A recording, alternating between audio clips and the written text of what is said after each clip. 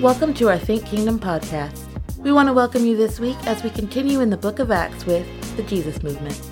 Let's jump in and see what God's Word has for us from our lead pastor, Antoine Lassiter.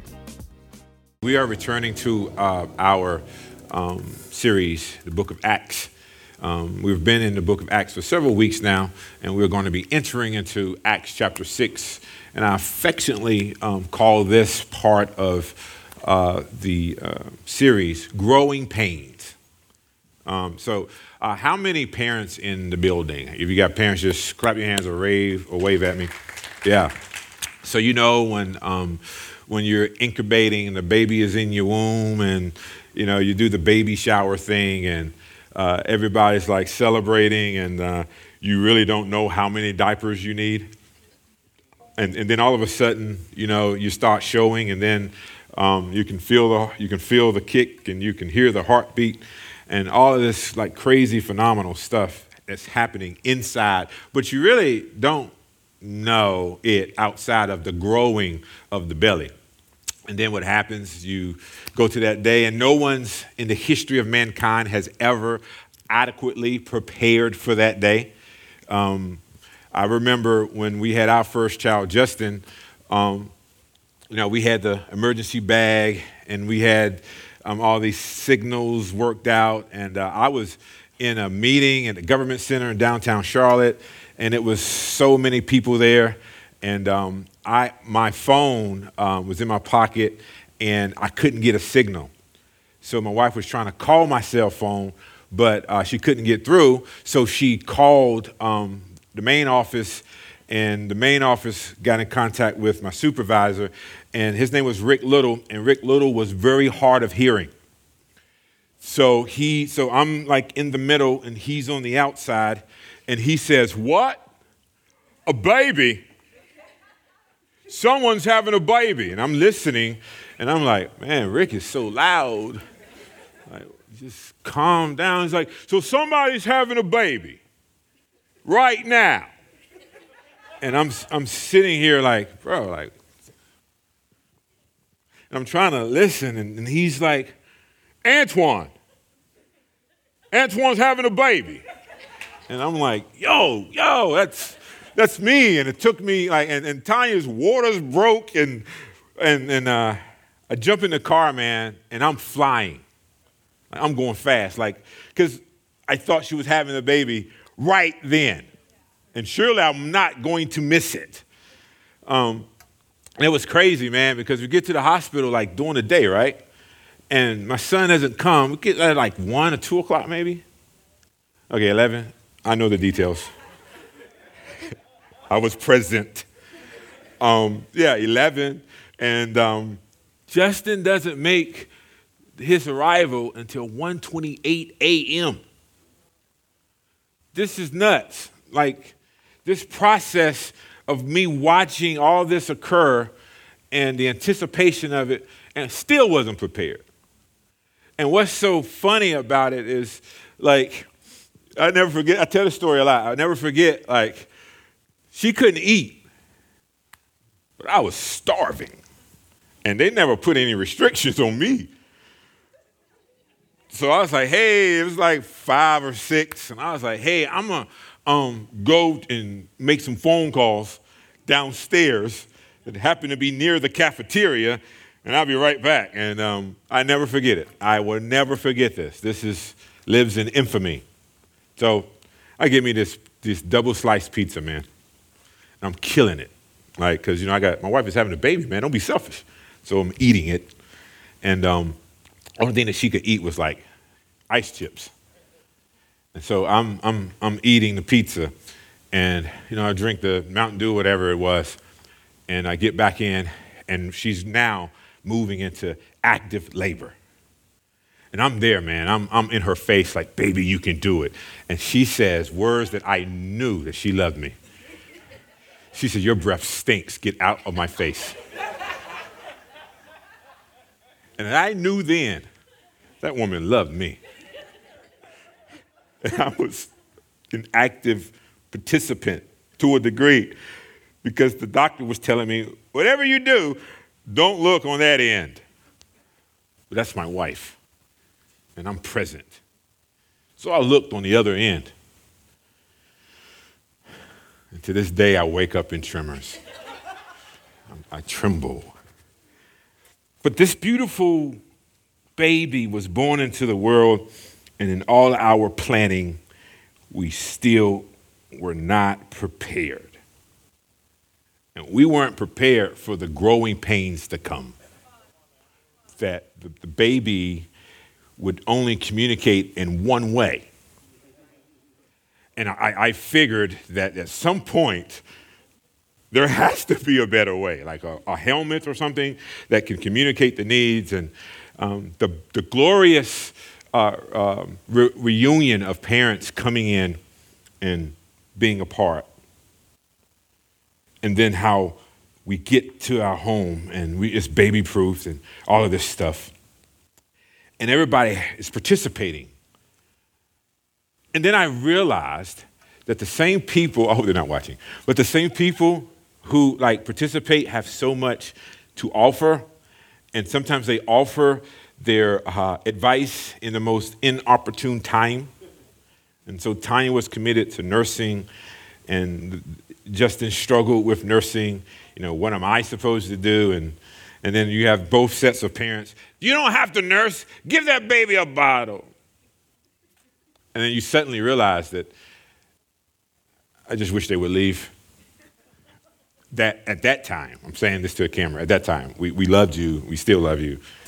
So, and then what you realized was that what was a glorious day was just the beginning.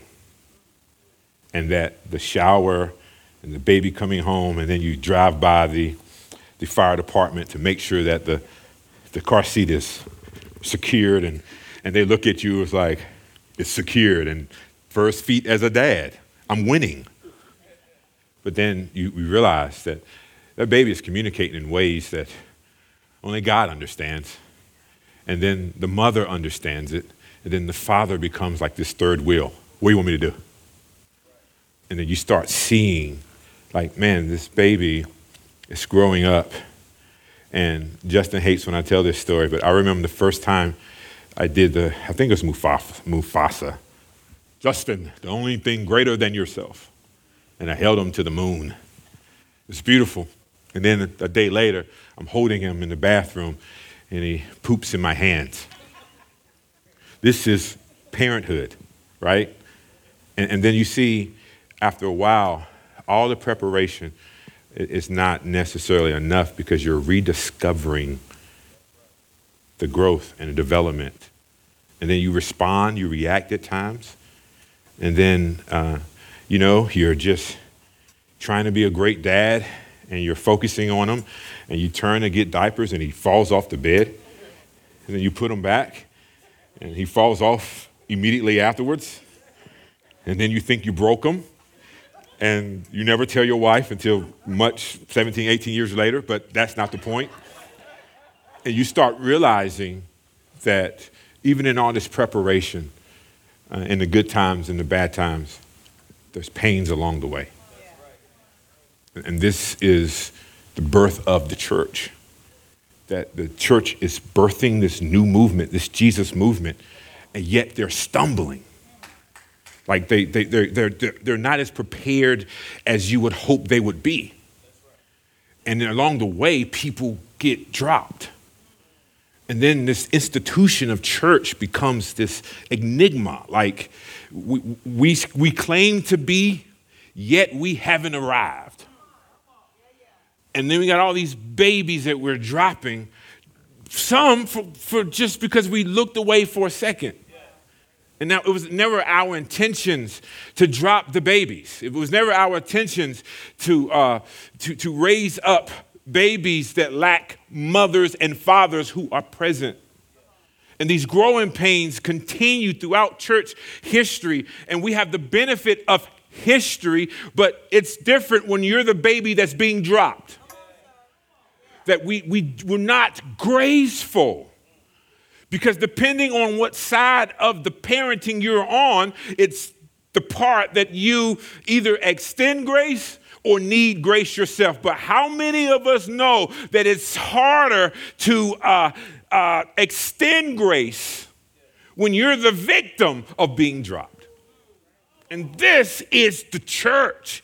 And we're trying to grow more parents and more adoptive parents and foster parents, but we are still human. And many folks are sleeping in their beds now, not even turning on Facebook or the social media outlets that we share the gospel, because they're the ones that have been crying and the needs are not met. And they feel neglected. And we come into this space and they're crying while we're building buildings. They're crying while we're doing all these other things. They're crying inside. And they want to be fed. And then babies will eat anything when they're desperate. This is the church. And it's funny that you're here today because, somebody asked me to describe this church. I was like, we're gumbo, man. It's a little bit of everything. We got folks that speak in tongues like nobody's business. And then we got some that ended at the day of, we got everyone under this umbrella. And it's interesting because is the umbrella big enough for all of us? We got theologians, man, that they occasionally, not so much, I think I'm getting better, that they would text me, that's not necessarily what that passage meant. That just hurt. Give me grace. And then there are some who, we just need to worship. Let's just worship the Lord. We're all over the place. And somebody who actually does that is I don't sound like that. I don't sound. And this is the church. The church is, I want to be a part, but under my own terms. But that's not how the church functions. And then the problem is we have so many, you have so many different pastors and they focus on one particular thing and we're not at war with each other. That's just preference. We're called to preach the entire gospel. But let's just be honest, some of this is what I personally experienced. And so when you hear my messages, you may hear the bleeding of community. Because for so long, I was screaming for community. Everyone was having a Sunday morning service, but not everyone had community. Community is the place where I could say, my wife and I are not on the same page. I need help. I need for someone to walk. But I've been dropped so many times, I keep the cries quiet. And so I put on the clothes and I look the part and I'm smiling and I'm dying inside. The signs that the baby needs something is in the voicing of that something. They cry. There's something wrong with a baby who doesn't cry. Crying is the evidence of a need. Crying is the evidence of a need. So when we are gathered as a church family and I start crying, don't ignore me. I'm expressing a need. And so when we have folks joining this church, I take a responsibility to a degree of a father. And if you notice how I operate, it's always, hey, you need to talk with such and such, connect with such and such, because there's nothing like siblings. And this is the family of God, and it's actually being dished out for our benefit. What happens to a baby that cries and nobody responds? What happens to us when we feel like our needs are not being met? Now, flip side of that, I'm not talking about consumerism, that it's all about you, but think about the baby. The baby is crying. Use your words. Use your words. And the baby's 3 months old. He is. His words is his cries. But here's what I realized. The baby grows up. And the baby is 14 years old. Yeah, that's not right. We have language that you can use, but this is what I'm seeing. Not anyone in here, other people I talk to outside of here. I'm seeing that emotionally we're just babies in grown-up bodies. because we're not communicating what we need. And so we withdraw, we go in, and now I'm crying inside, and I feel messed up. I feel abandoned, and I'm not even communicating what the need is. And we expect you to use your words. And so I'm seeing this church, and I used to, Pastor, I used to romanticize the first century church. Man, I want to be just like that. Them folks were moving in the Spirit, in step with the Spirit like nobody's business. And then you start reading, man, they were fighting within themselves. Hold up, hold. And then you start turning the page, and then you start reading about Paul, and Paul says to Peter, and Paul says, I confronted Peter to his face. Hey, what? So, as the words of my late grandfather, the Reverend Dr. James Henry Hampton, people have been people since people been people. In other words, ain't nothing new under the sun, Reverend. There's always been tension in the church, even when in the first century, and they're like a couple years removed from Jesus. Now think about this. Like that's Jesus. They were like, they had fish fries with Jesus. They spent they went to an Airbnb with Jesus. Like they spent some time with Jesus. And they still have problems. Now, how in the world do you spend all that time with Jesus and still have problems? I'm glad you asked. Because we're imperfect. And here's what I was sharing with someone. You don't see everything. You and I see in part. So I know you fire baptized, filled with the Holy Ghost, and Jesus said, and you're going to do it. But read your Bible. God tells Abraham, leave. Abraham's like, let's go. Well, Abraham did not know what was about to happen when he did. Moses, think about Moses, one of the greatest leaders known. And then in Exodus, the scripture says that Moses' father-in-law says, look, Moses, you're doing too much. Now, Moses, called by God, sent back to his people, leading his people out of Egypt. And his father-in-law was like, look, you working from the sun up, sundown. You're going to kill yourself and everybody around you.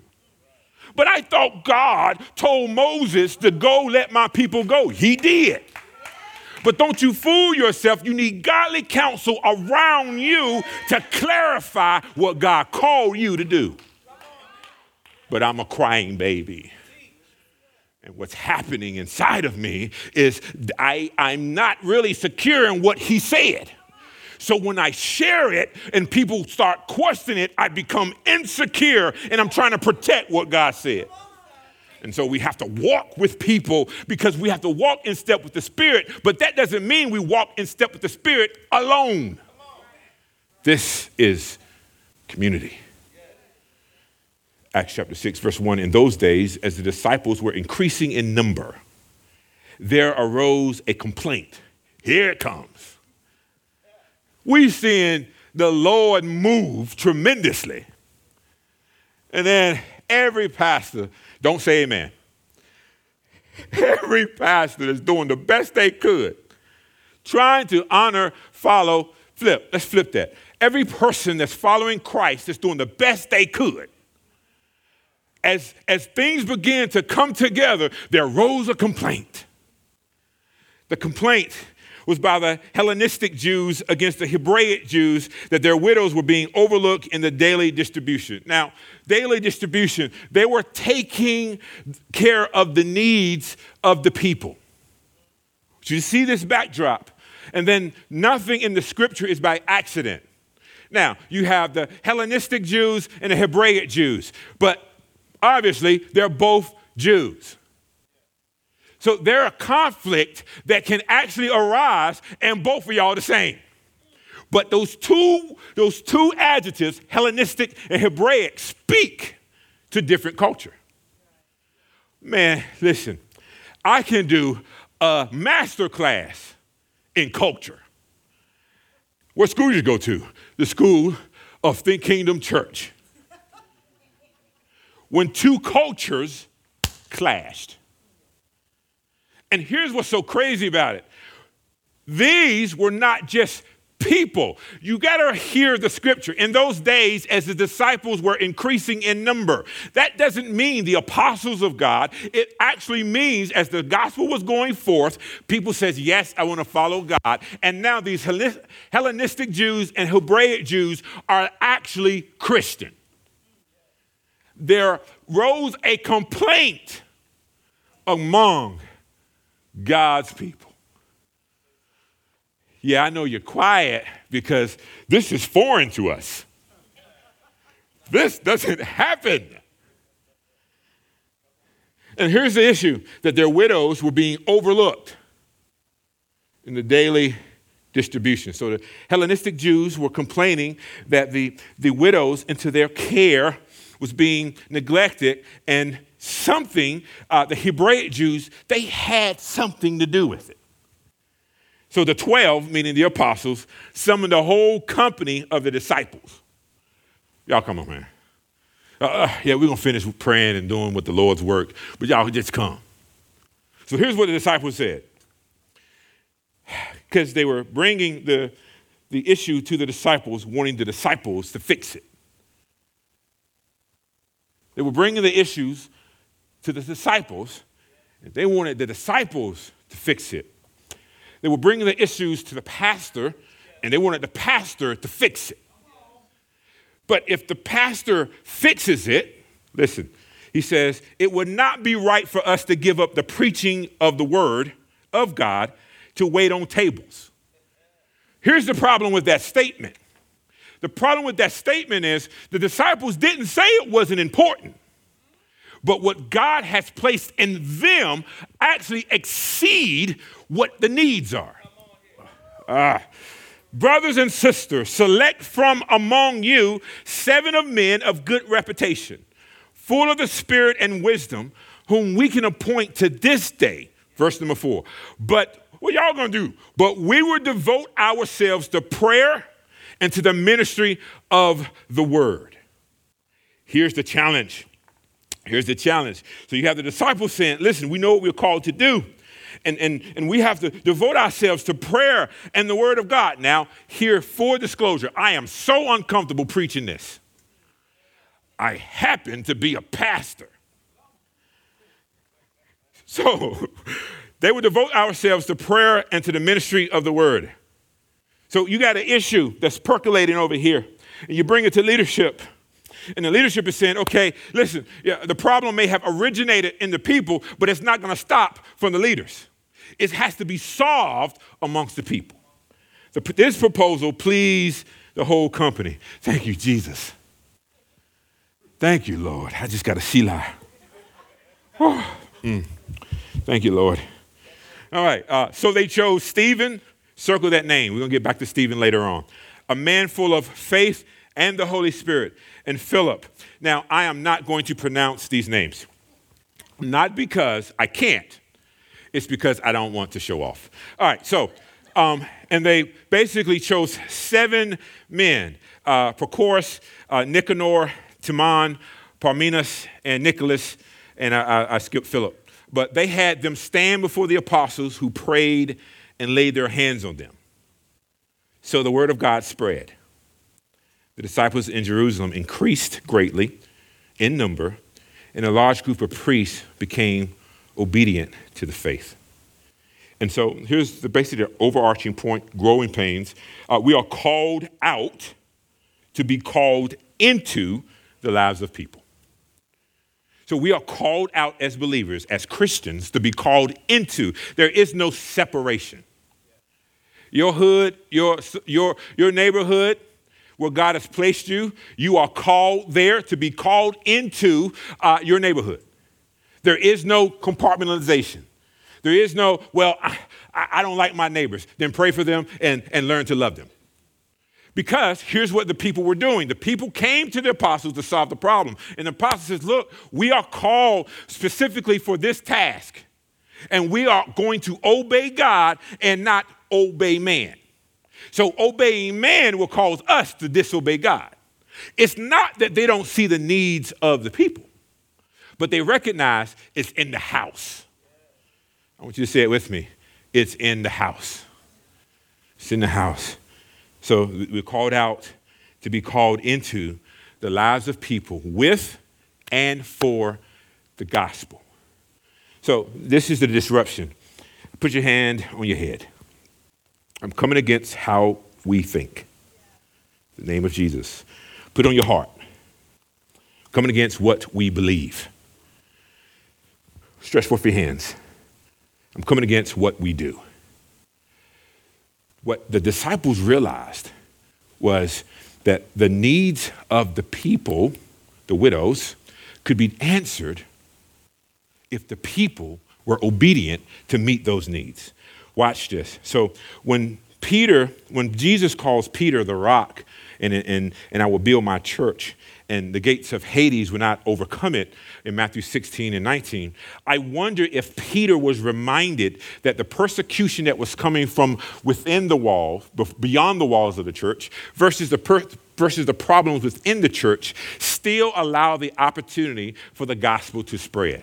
In other words, they are seeing the gates of hell come against the church, because this is under the backdrop of persecution rising. Remember in Acts chapter 5 when they were beaten because they named Jesus? So you got to see the challenge here. The challenge of Peter and the disciples was really simple. That we're being persecuted outside the church, but we also got to deal with problems within the church. More people, more problems. The more we grow, the more the pains. And the challenge with the Hellenistic Jews and the Hebraic Jews is they're still under the same umbrella. The most conflict that I witnessed as a pastor had nothing to do whether the other person loves Jesus versus the other person. No, it's almost like I love Jesus more. And what happens is these growing pains continue. Here's the reality, and I'll be the first to say, I personally don't like drama. I don't like drama.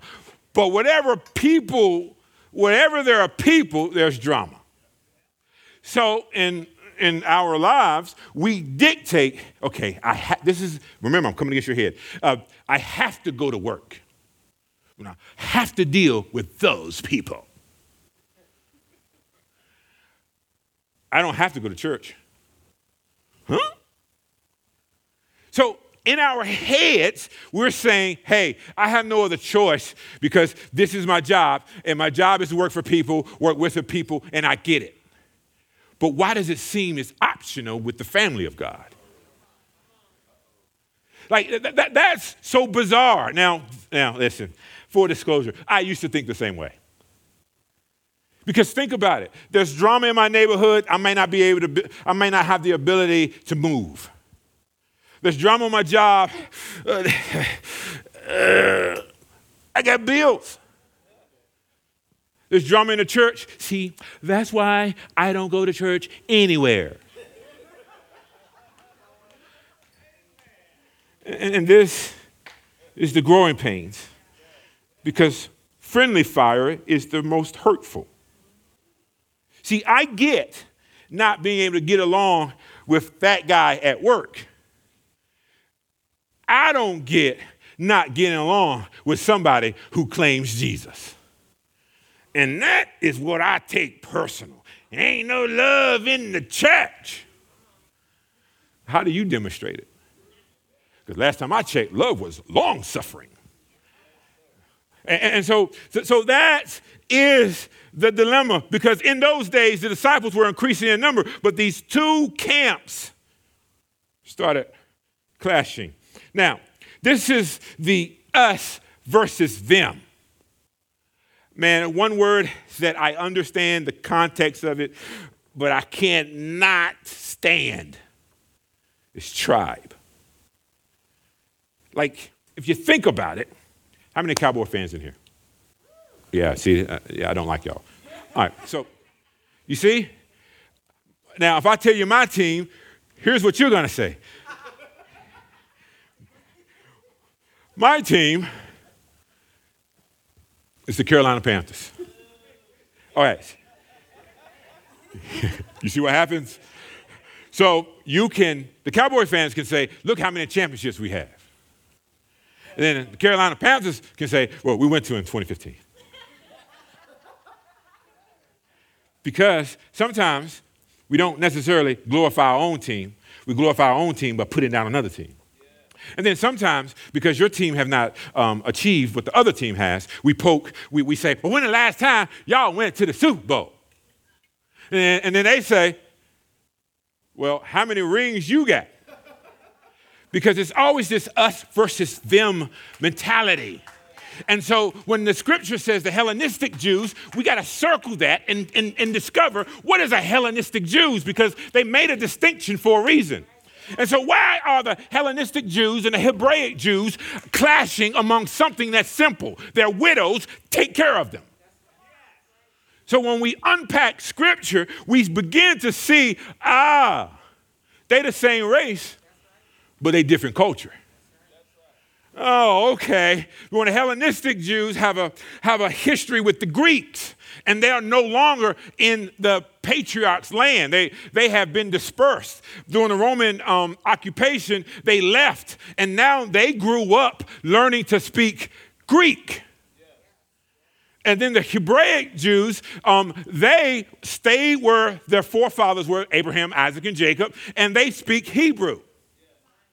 Same race, different culture.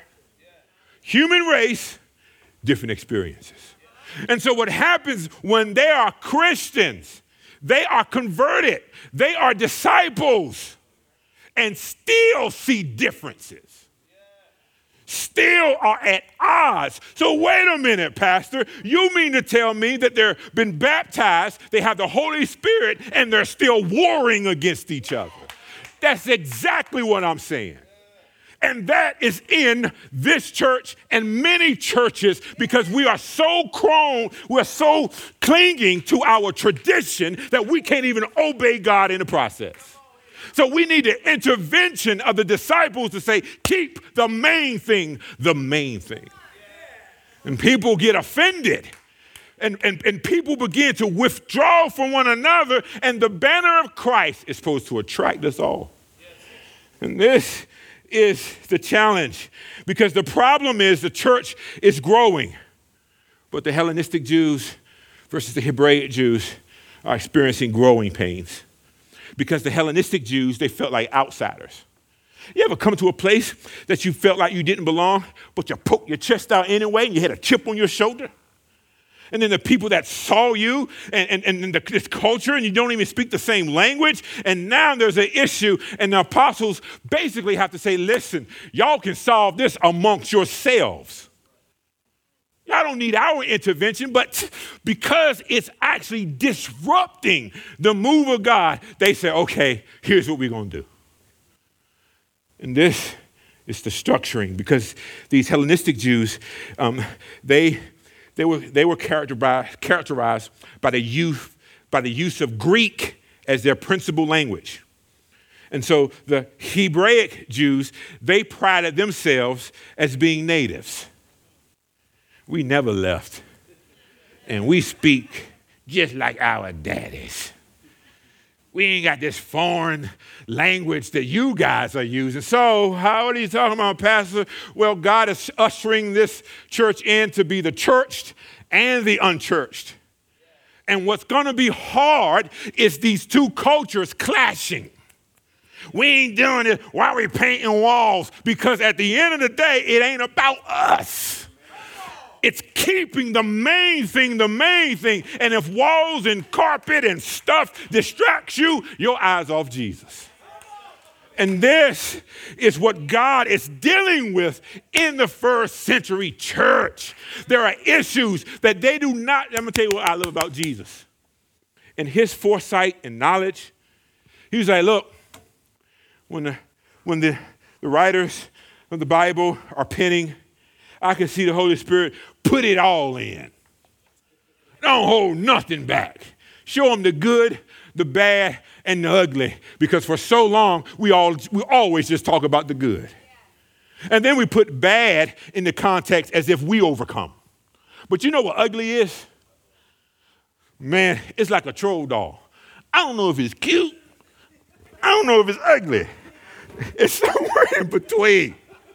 You ever seen a pug? The dog is so ugly, you start looking at it, it's like, man, I want one. That's a cute dog. And so the Holy, thank you, Holy Spirit, that was funny. The Holy Spirit literally invites us in to the good, the bad, and the ugly. So we invited new families in, and this is what I keep going back to that day. Lord, help us to steward well. Help us to love them well, because what I recognize, they're not always we love well. That's the ugly. And the bad is we accuse people of not receiving love when we didn't give it.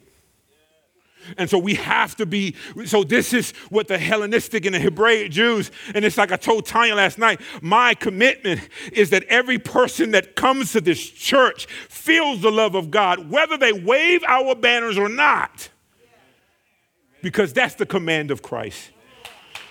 And so you got to see that they were distributing their foods. They took the needs. Remember Acts chapter 4. Remember the reason why we go through the books of the Bible consistently, and there's nothing wrong with topical preaching, but we have to see the pattern here, that we can't just look at Acts chapter 6 in isolation, but remember Acts chapter 4, Acts chapter 5, the rich folks, if you will, the people who had a little more, they began to sacrifice because they began to identify needs. But here's what I love about Scripture. So when they're distributing to the widows, there's still qualifications for that. You can't just say, I'm a widow, where my money? 1 Timothy 3, I think it's 1 Timothy something. You have to read all of 1 Timothy. It actually talks about the qualifications of widows. In other words, thank you, seminary student. So it's I was stuck, and Pastor Ramon was like, it's 3. Thank you. So it talks about the widows. We need all. Like, yeah. That's my man. So Christ City Fellowship, stand up. All right. So he goes into this, like, what is a widow? Because think about it. People will see you wave the banner of Jesus. You're supposed to help me. And even Scripture says, okay, here's what the widows, that's what it means. Do they have any family? There's qualifications of it. And so when the people finally get it, they realize that the church is inviting different people in. And different people, this is like revelation for me. You're probably like, yeah, that makes sense. They invite different people in, and different people come with different problems. And that's why, for some of us, Tiffany, this church, the way it's this current size, we don't want it to grow. I just told you that we see church family as an option. When the business grows, the employees benefit. But that's not without challenges. All right? And so the same thing with the church, because more problems, more people, more problems. And so if we invite people that don't smell like us, if we invite people that don't talk like us, if we invite people that don't look like us, then they come with a whole different set of problems. If we invite skeptics that don't really, I don't know if I believe in this Jesus, but I like what you're doing.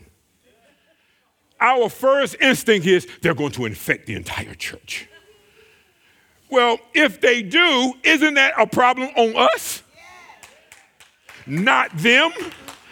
It's crazy. And so what happens is when more people, more problems, more clicks. Oh, I'm preaching. I feel this. Sometimes you got to feel it for yourself. And I feel it. I feel it. And then the more people, the more problems, misunderstandings, and miscommunication increases. And then when the church grows, it's harder to get to know people. Because I lean towards introvert. And all these people just, I don't know. So sometimes what Antoine got to do is I'm hanging out with y'all and I got to go home like, Lord, woo, Lord Jesus, you know I'm a struggling introvert. You know, but nonetheless, not my will, your will be done. So you got to give me the strength to be able to move into these places, uncomfortable, out of whack. I am no socially awkward person in here. No, you're not. Trust me, because inside is just like, oh, God, oh, God, oh, God. Oh, man, I shouldn't have said that. Cut that out. Kill the broadcast. Now people are going to come to me skittish. Sir, I'm about to walk into your personal space. It's like, yo, y'all good. Because what I recognize is we family. And if you can put it with my awkwardness, we family. If you can put it with me saying, so, we family. And that's the thing. As the church grows, different people come with different problems, personalities, and pains. And the church has to deal with it. It doesn't mean that the pastor has to deal with all of it by himself.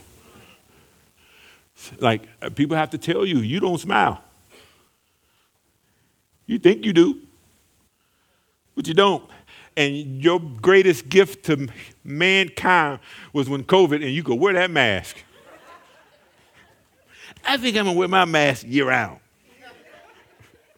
So the problem was discovered. The problem was discovered, but the solution came from the people. They brought it to the apostles. And the apostles, I think it's verse number 6. Put verse number 6 up, please.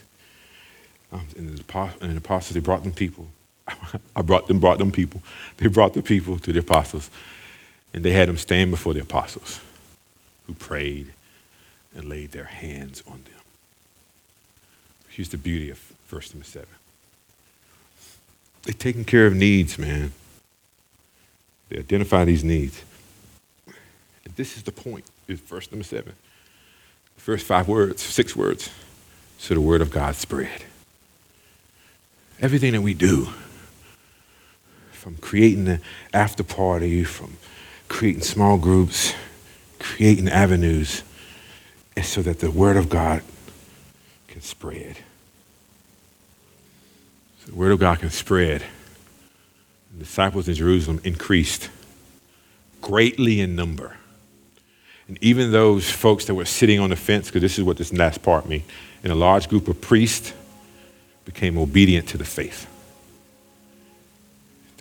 Jesus is so cold. He settles the matter. Who's greater in the kingdom? Who's lesser? Who's going to sit on, we talked about it last week, who's going to do this? And Jesus does it this way. Man, let me tell you, the way y'all love each other, that's how they're going to know that you're my disciples. The way y'all treat each other, the way you gossip, the way your gossip is spread is disguised as prayer. Could you pray for such and such because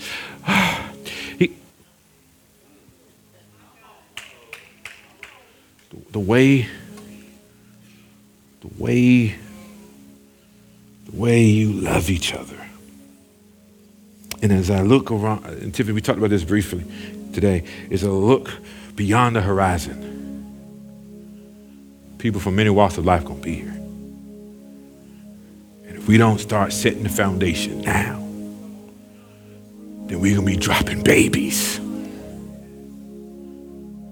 One thing I watch my wife with my sons, and even now, my wife prepares the meal, and we like savages. And she waits to eat when we've already been finished. Because her heart is serving.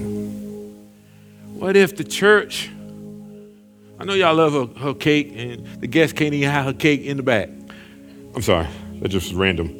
But what if we waited to serve before we ate? Because the truth of the matter is, you got access to cake all the time because you're in relationship with her. It's this servant's heart. See, there's this meme or graphic that's going around and shows like Jesus washing different people's feet. You've seen it? That's incomplete though. Because Jesus want to wash all of our feet, but this was his instructions. Do as I did. And not all those people that's represented want to wash your feet. Washing feet is not just receiving from God. It's us actually doing it to others. It's serving others. And this is the heartbeat of this church. I need for you to be able to give up your seat for someone else. Because what I am seeing is when somebody walks into this space, they understand what they're walking into. Or do they? And what I mean by that is, are you going to take care of me? Can I trust you? Because we don't know what they're bringing into here. And so I got baggage, you got baggage, we got baggage. But our heart has to be what the disciples said. Pick among yourselves and serve. So we serve from the parking lot to the pulpit, to the children's ministry. And as I try to echo to the team earlier, I believe if we take care of our Father's business, he'll take care of ours.